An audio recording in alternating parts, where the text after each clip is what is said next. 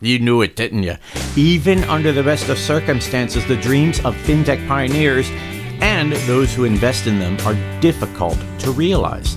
But when things work out, it creates an opportunity for the entire financial services industry to learn, emulate, and build on the breakthroughs. On this episode of Dave and Darm Demystify, we have Peter Deming, Managing Director and Partner at Warburg Pincus LLC. He'll walk us through one of his groundbreaking industry investments. He's joined by Tom Bentley, the Chief Commercial Officer at Vodeno and a proven leader across many spheres of fintech innovation. Hear them chat it through on Dave and Darm Demystify. From the studios of NMD Plus in the UK and US comes the Dave and Darm Demystify show. Dave, Darm, Dave, Dave, Dave, Dave, Dave, Darm, Darm, Darm, Darm, Darm, Darm. The Dave and Darm Demystify show, making sense of the world of fintech and digital finance. Sit back and listen as the two Ds take a subject and chat it through to make it clearer and easier to understand. And now, here are your hosts, Dave Wallace and Darm Mystery. Demystify.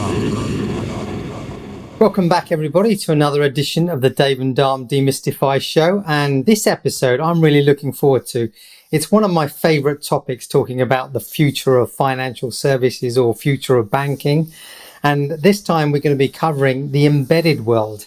And I've got two fantastic guests, and I've been looking forward to this podcast for over a week now. And it's my great pleasure to introduce Peter Deming from Warburg Pincus and Tom Bentley from Vodeno, which is one of the portfolio companies. But Peter, can I hand over to you just to give a brief introduction about yourself?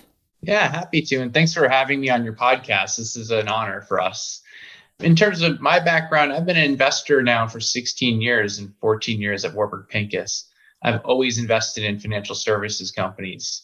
And that spans what I would characterize as the kind of regulated and capital intensive side of the business. So banks, insurance companies, and wealth management, all the way to the technology and service providers that really kind of support those businesses and support the broader ecosystems.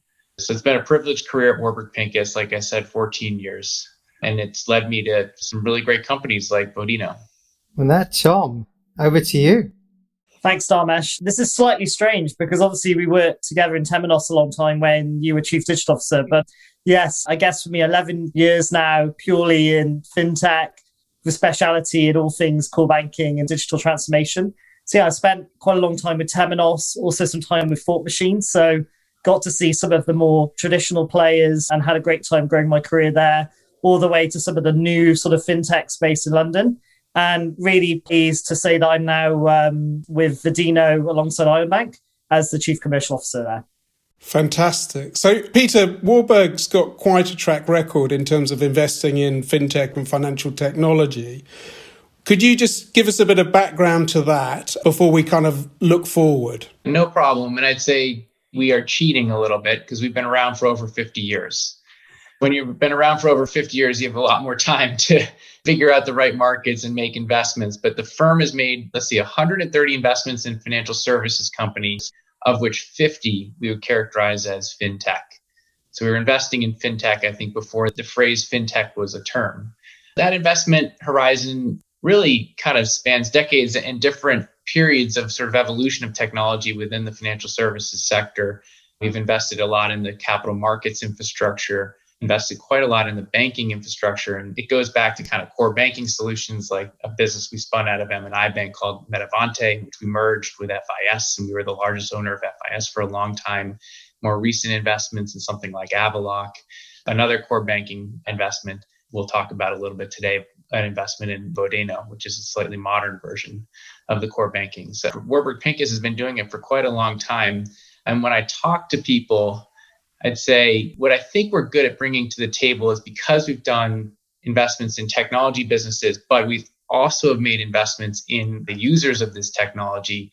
I think we bring an interesting perspective to the table, particularly for entrepreneurs who are building their businesses. and particularly for sourcing and then understanding the types of investments and the types of companies that we're operating with.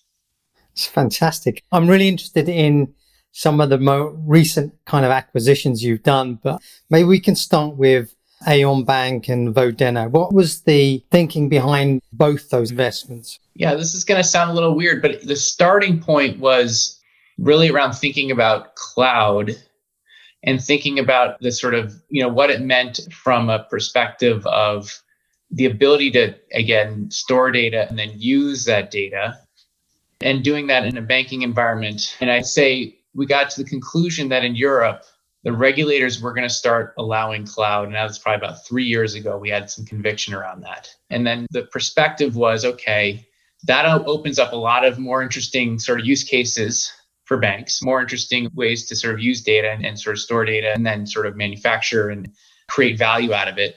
But it also means, frankly, probably a new perspective on how the whole technology stack that a bank runs on needs to be architected. So about 3 years ago, we had some conviction that cloud was coming. We made the decision to work with Wojciech Zobioraj, and he had built a fantastic business in Poland called Alior. And I would characterize one of Alior's USPs. They were great at using technology, sort of a 2007 version of technology, to lower the cost massively to distribute banking product in Poland, and he grabbed massive market share. But when we sat down with Wojciech for his sort of next iteration, which is Aon and Vodeno, we said this time around, data is going to be the center of the bank. That's going to be the most important part. We're going to architect around data. And then what we want to do is be able to use that data and then put it back to customers in really useful ways. And if we start from that perspective, we'll architect a slightly different banking IT infrastructure.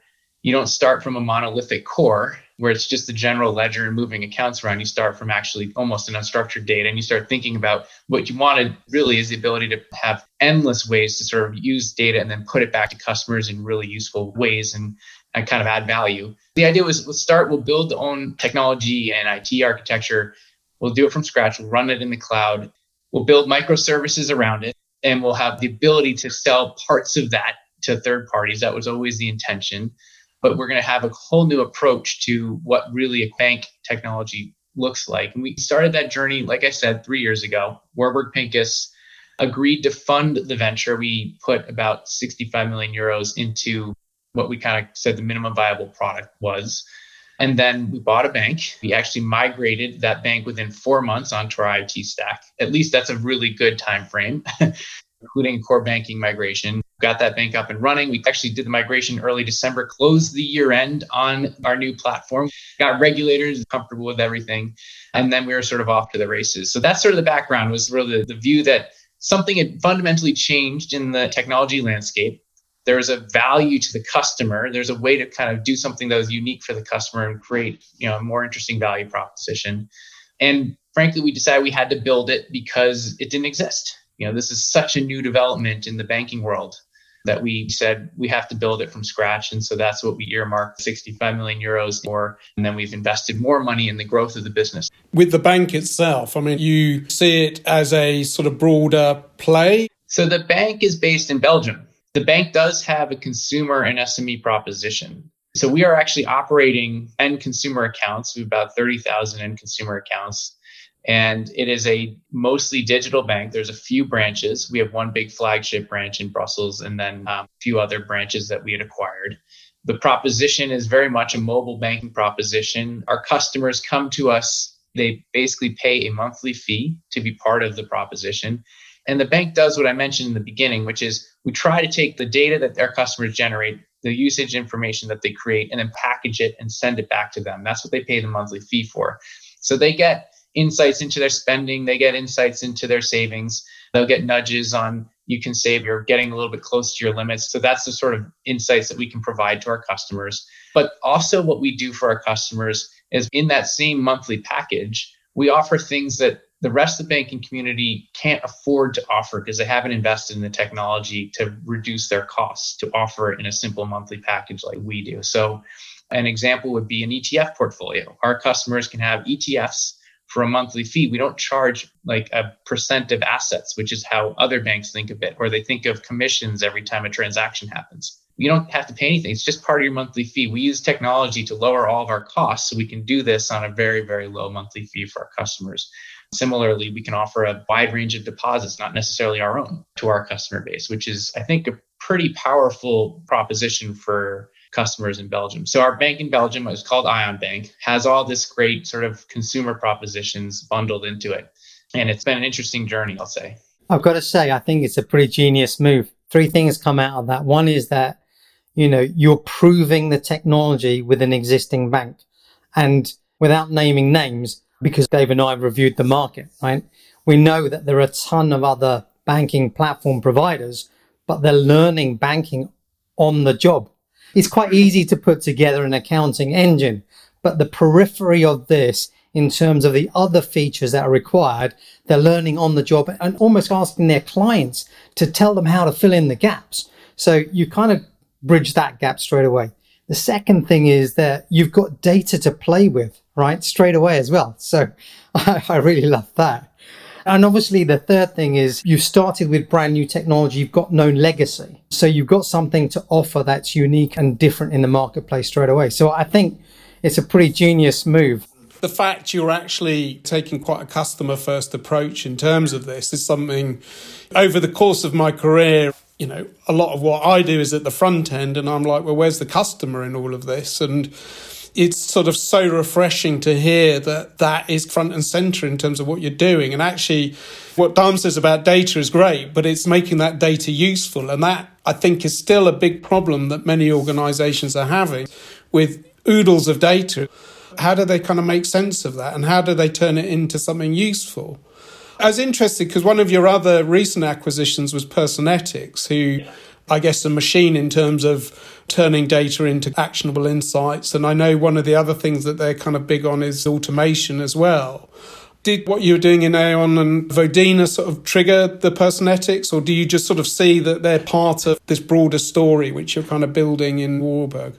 The answer to that question is the investment in Aon and the experience we've had with that company helped us build the conviction to invest in Personetics. And Personetics is a supplier to Aon. They are actually driving a lot of the insights, and their artificial intelligence software is running on our platform and working with our data. So that was very helpful for us to build the conviction to make the investment in Personetics. But if we take a step back, one of the things that we have conviction on at Warburg is this trend from sort of branch-based banking into online and mobile. And we've made some investments along this path, Varo in the US, Ion, Personetics.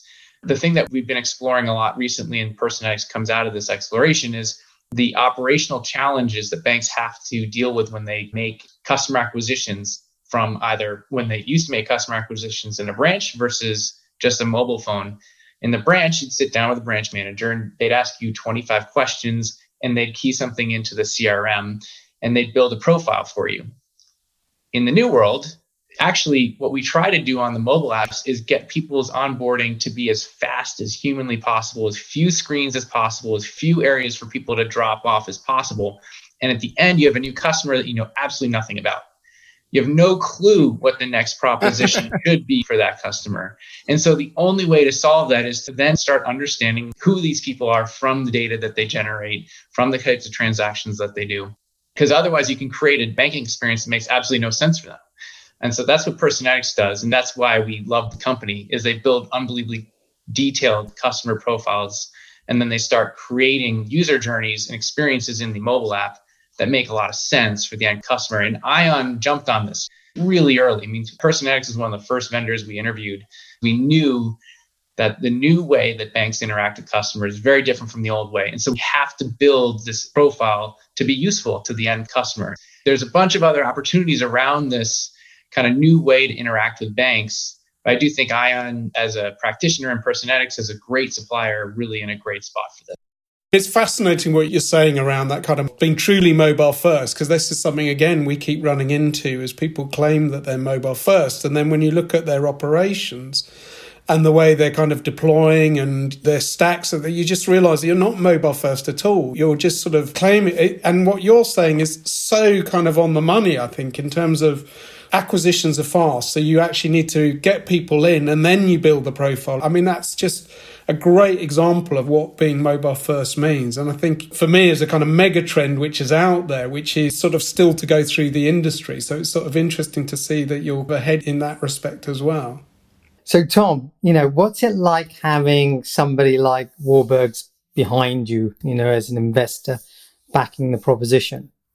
Sure. I mean, look, I think, Peter, you can have a better advocate for the businesses that they've invested in. And I think when you look at the overall picture, you get a really good sense of the sustainability story, right, behind this vehicle and the faith in individuals like Wojciech Sobieraj. I mean, one of my favorite stories I like to tell is Alior Bank, which was Sobieraj's original, was founded in the last financial recession. We've just gone through 12 months of pain, and we'd actually launched the bank right at the beginning of COVID, where all of these systems, all of the digital operations couldn't have been more tested. And for me, to bring in the Warburg element, I think there's three key pillars of this relationship that we kind of identify. One is that experience. We talked a little bit about the tech story. It's very easy to build tech propositions, lightning fast fintechs. But when you're building banks, when you're acquiring licenses, when you want to do banking as a service properly, you need that deep experience. And to get that not only from our exec team, but also from the team that Warburg has surrounded us with and the investments that they've made, it really adds a different dimension to the way that we go and do business. I think the second thing is ecosystem. So we talked about Personetics, ETF-Matic, and as Peter mentioned, I won't give anything away, but I think the story is definitely not over. COVID's fundamentally changed the investment landscape. You look at fintechs running for funding rounds and so forth, and that's all well and good. But for us, we're purely focused on not only the end customers of Ion, but of course the end customers for Vodeno. So those older banks, those new banks who have to kind of find a way through what's going to be a very sort of difficult territory for the next 12 to 24 months. So for us, our ecosystem to bring these partnerships together, to sort of take the pain up front and take the friction out of not only the purchase of those elements, but of course the integration is fundamental. And the third thing, I keep coming back to it, is sustainability. If you look at Warburg Pincus's track record, they haven't just kind of left vehicles to die. They've invested heavily to make sure they work, and they've backed the right players. And for me, the Avaloq case story is a great story of that. And we're fundamentally committed to not only getting the journey right in partnership, but also kind of leveraging that experience to make sure that we move the dial on the industry as a whole.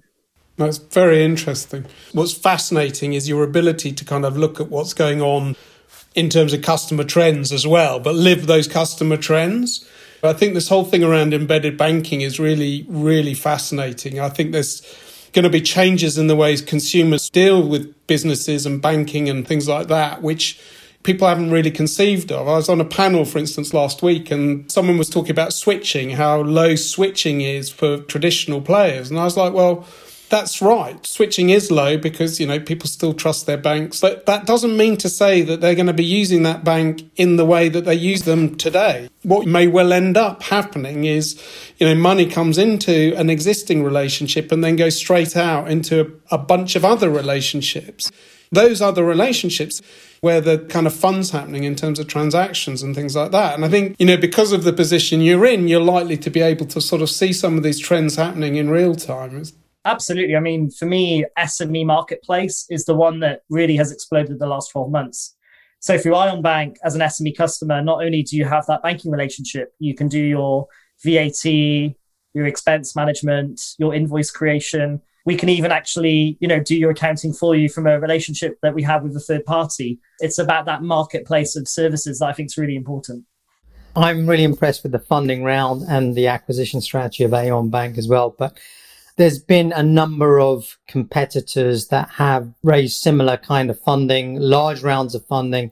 We've seen a swathe of new kind of core banking players or BaaS players coming to market, right? And, some of these have been very specialized, let's say, just focused on payments as a service as opposed to just the core.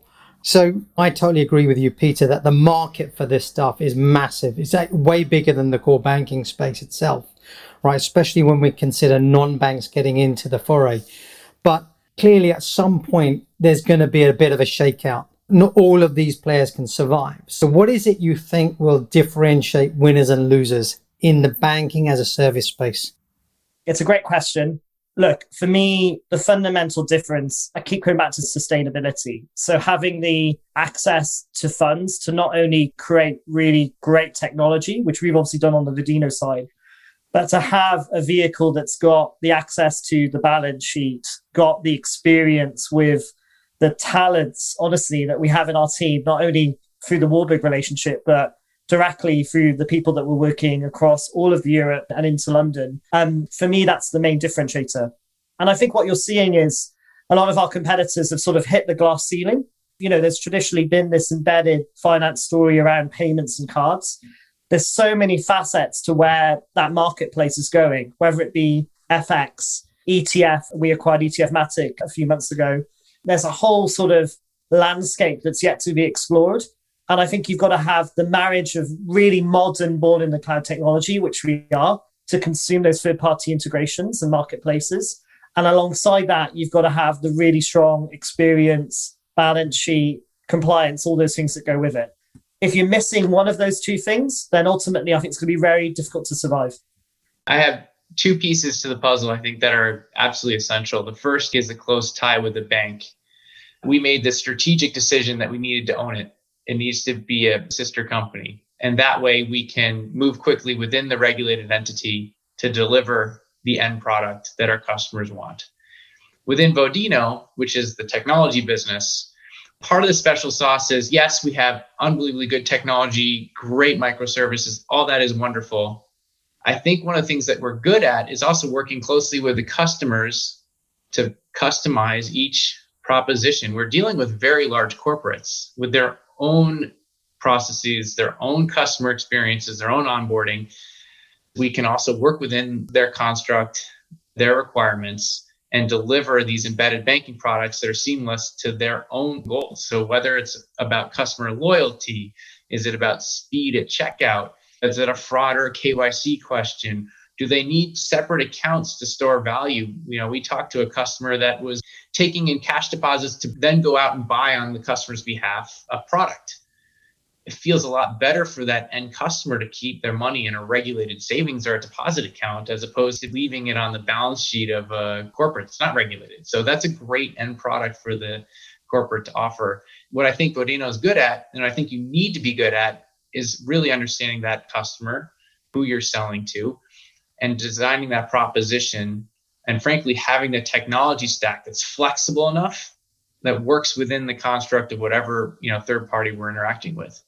Can I just add one thing? Because I think it's one of my favorite topics. I know, Dom, it's one of yours and probably yours, Dave, as well.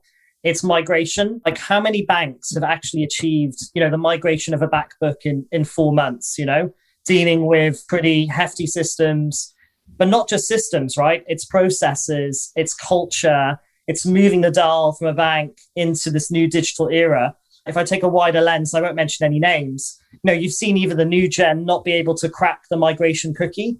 It's difficult, it's long, it involves multiple teams. And, the fact that Ion was able to do that, leveraging, the strength of the technology in Vodeno, but also the team, for me, that's the fundamental difference in terms of what we're really bringing to the table. We've got the picture, we've got the blueprint, we've got the recipe book. We just kind of now looking actively to those right players who are ready to make that jump. Looking forward, I guess, over the next few years, what are some of the trends that you think you can see emerging? It sounds like embedded finance is a kind of bigger one. Is there sort of other things that you're sort of starting to see or particular interests? Most of the themes that we're exploring outside of sort of this embedded banking theme are really tied to actually applying new technology sets to old processes and ways of doing business. So thinking about what are the uses for artificial intelligence, machine learning? Are there pretty interesting use cases for blockchain technology? And then the companies we look for are the companies that have kind of cracked that code, have decided that they've figured out how to leverage those technologies into really useful services that either reduce costs in the system, provide a new product for an end customer, and that are starting to get real traction. That's where we aim our resources and our time. And then we try and invest in those types of businesses. Like, Personetics, perfect example of someone using artificial intelligence to provide a really interesting and value-added service that sort of sits right in a massive macro trend. That was a great one for us. We're extremely excited. And we look for similar types of plays. That is frankly a huge part of my job, is finding that next opportunity, like a Personetics, like a Vodeno. I hear a lot about things like conversational banking, because this is something, again, we keep running into. So if I think about where are the real sticking points within the banking community, where is there too much cost relative to the value add to the bank, to the value add to the customer? I do think you can massively shorten underwriting timeframes. That's an open banking question and a data and analytics question. That's also a question about, can you bring in third-party data? How do you add context to data to make it useful? We all talk about data as if each piece of data is equal, and that's entirely not true, right? We all know there's completely useless data out there. So I think that's a really interesting opportunity. And again, so much time gets spent within the banking community and lending community on underwriting that doesn't need to be spent. And that's a friction point for customers that no one likes to wait. If it's a mortgage, it can be 7 weeks. A consumer loan, you certainly don't want to wait 24 hours or 48 hours to make a decision.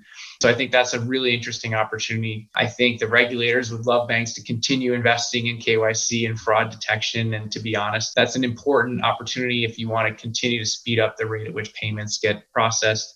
Our view is business to business payments is still a really untapped and poorly served opportunity set. FX is a legacy profit pool for the banks. I still can't wrap my head around. I'm surprised that they still make as much money as they make. The FX pricing model, I think, was established when people picked up phones and sent faxes. And it really did cost, 60 basis points to transact because there was enough movement in volatility between agreement on price and closing. That doesn't exist anymore. That friction point is completely gone. I'm blown away that the banking community can still charge the rates that they charge. There's a host of these things, great macro trends within the banking community. And frankly, Warburg's still really excited about these trends and what I characterize as the fintech opportunity. From a tech angle, maybe for Tom, right? What about some of the underlying mechanics like smart contracts? Is that important? What are you thinking about things like crypto and distributed networks? What about some of those things, Tom? Yeah, there are a lot of topics there, Dom. I'll take smart contracts first. So, smart contracts is fundamental to us in the way that we look at data and the data scheme and the way that we build our products. Why? Because essentially, not only are we generating APIs against the product, we're also able to, essentially build the components. So there's no kind of hard blocks within the build of that product. So let me give an example. Many traditional engines are built componentized, but you can't get directly into the code. You can't get hands-on and change the DNA of that product. So when we start to think about in the legacy world, and I like the word vintage technology rather than legacy. So essentially, when you're kind of migrating products, you need to capture the logic from the past. In the new world, it's about being able to consume not just financial data, but, what about your crypto balance, or what about all the other balances? If we start talking about embedded banking, you might only want to offer particular lending lines if you've got enough BA points, for example.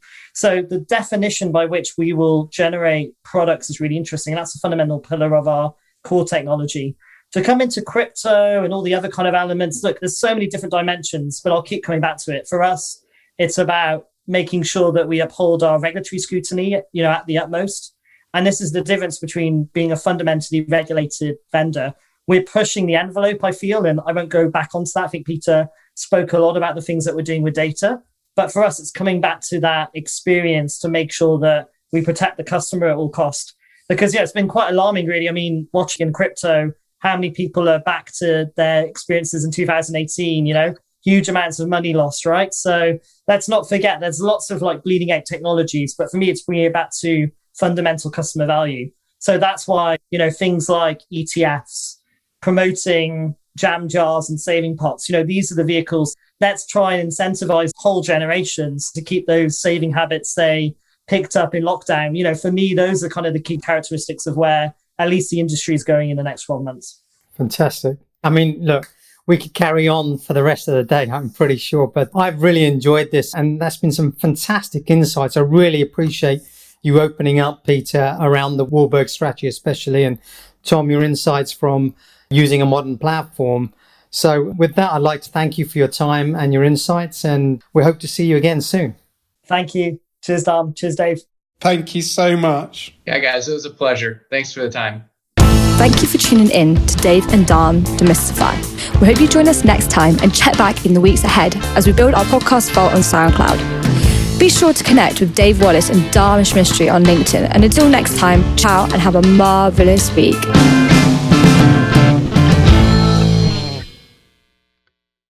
The Dave and Dom Demystify Show is a production of NMD+, London, Chicago, and Austin, Texas.